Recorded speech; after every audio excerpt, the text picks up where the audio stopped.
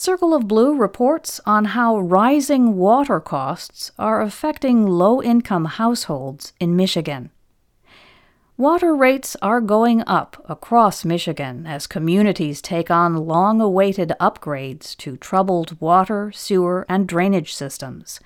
These investments are important for the state's future, but they expose low-income households to financial stress. A comprehensive University of Michigan report published last year found that average water prices in the state, when adjusted for inflation, had nearly doubled between 1980 and 2018. Studies show that public officials should be concerned about rising water prices and their effect on the state's poorest residents. Take the case of Summer, a 58-year-old resident of Oak Park, Michigan, who's on a fixed income from disability payments. Summer said she has to be stingy with water to make her monthly budget work. Water, sewer, stormwater, and garbage collection are all part of the same bill. To keep it in the $120 range, Summer washes clothes once a week, and sometimes stretches that to every other week. With all her other bills, waste is a luxury she cannot afford. Oak Park is among the urban areas in Michigan's southeastern counties, places that have especially suffered the conditions plaguing water infrastructure. In the last half-century, Detroit, Flint, Pontiac, River Rouge, Inkster, and others have had to contend with rising costs, aging systems, declining populations, spendthrift emergency managers, and high poverty rates. But they are not alone.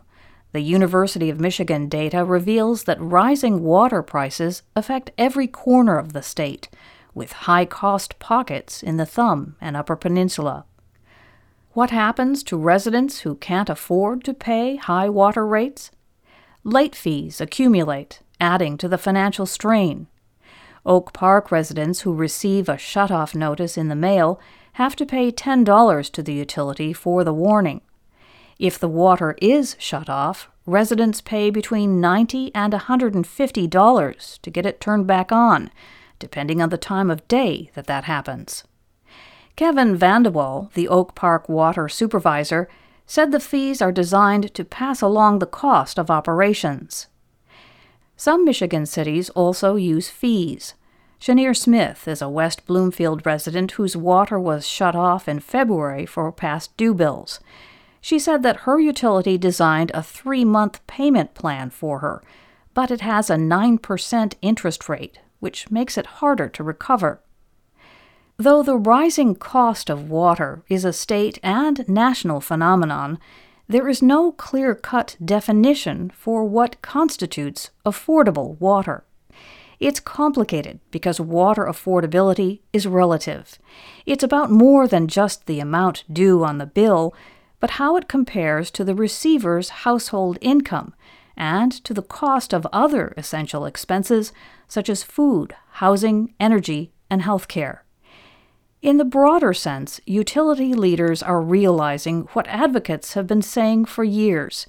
If you want to address affordability at the household level, you have to deal with tangential issues such as the quality of in-home plumbing and a utility's fines and fees. Dripping faucets and leaking pipes raise bills unexpectedly. High charges for late payments can put people who are struggling financially farther behind.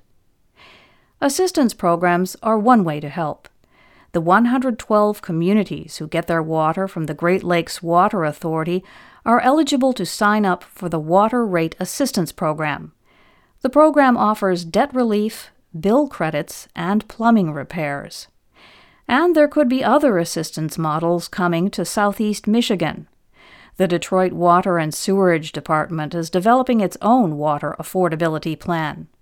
Brian Peckinpah, the department's public affairs director, said that the plan would take a multi-pronged approach, but he did not provide more details.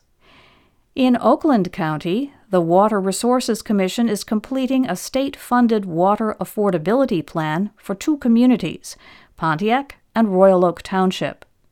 Jim Nash, the Water Resources Commissioner, said the goal is twofold: to help those who struggle to pay an average bill, and to develop a program for assisting people in emergency situations, such as job loss.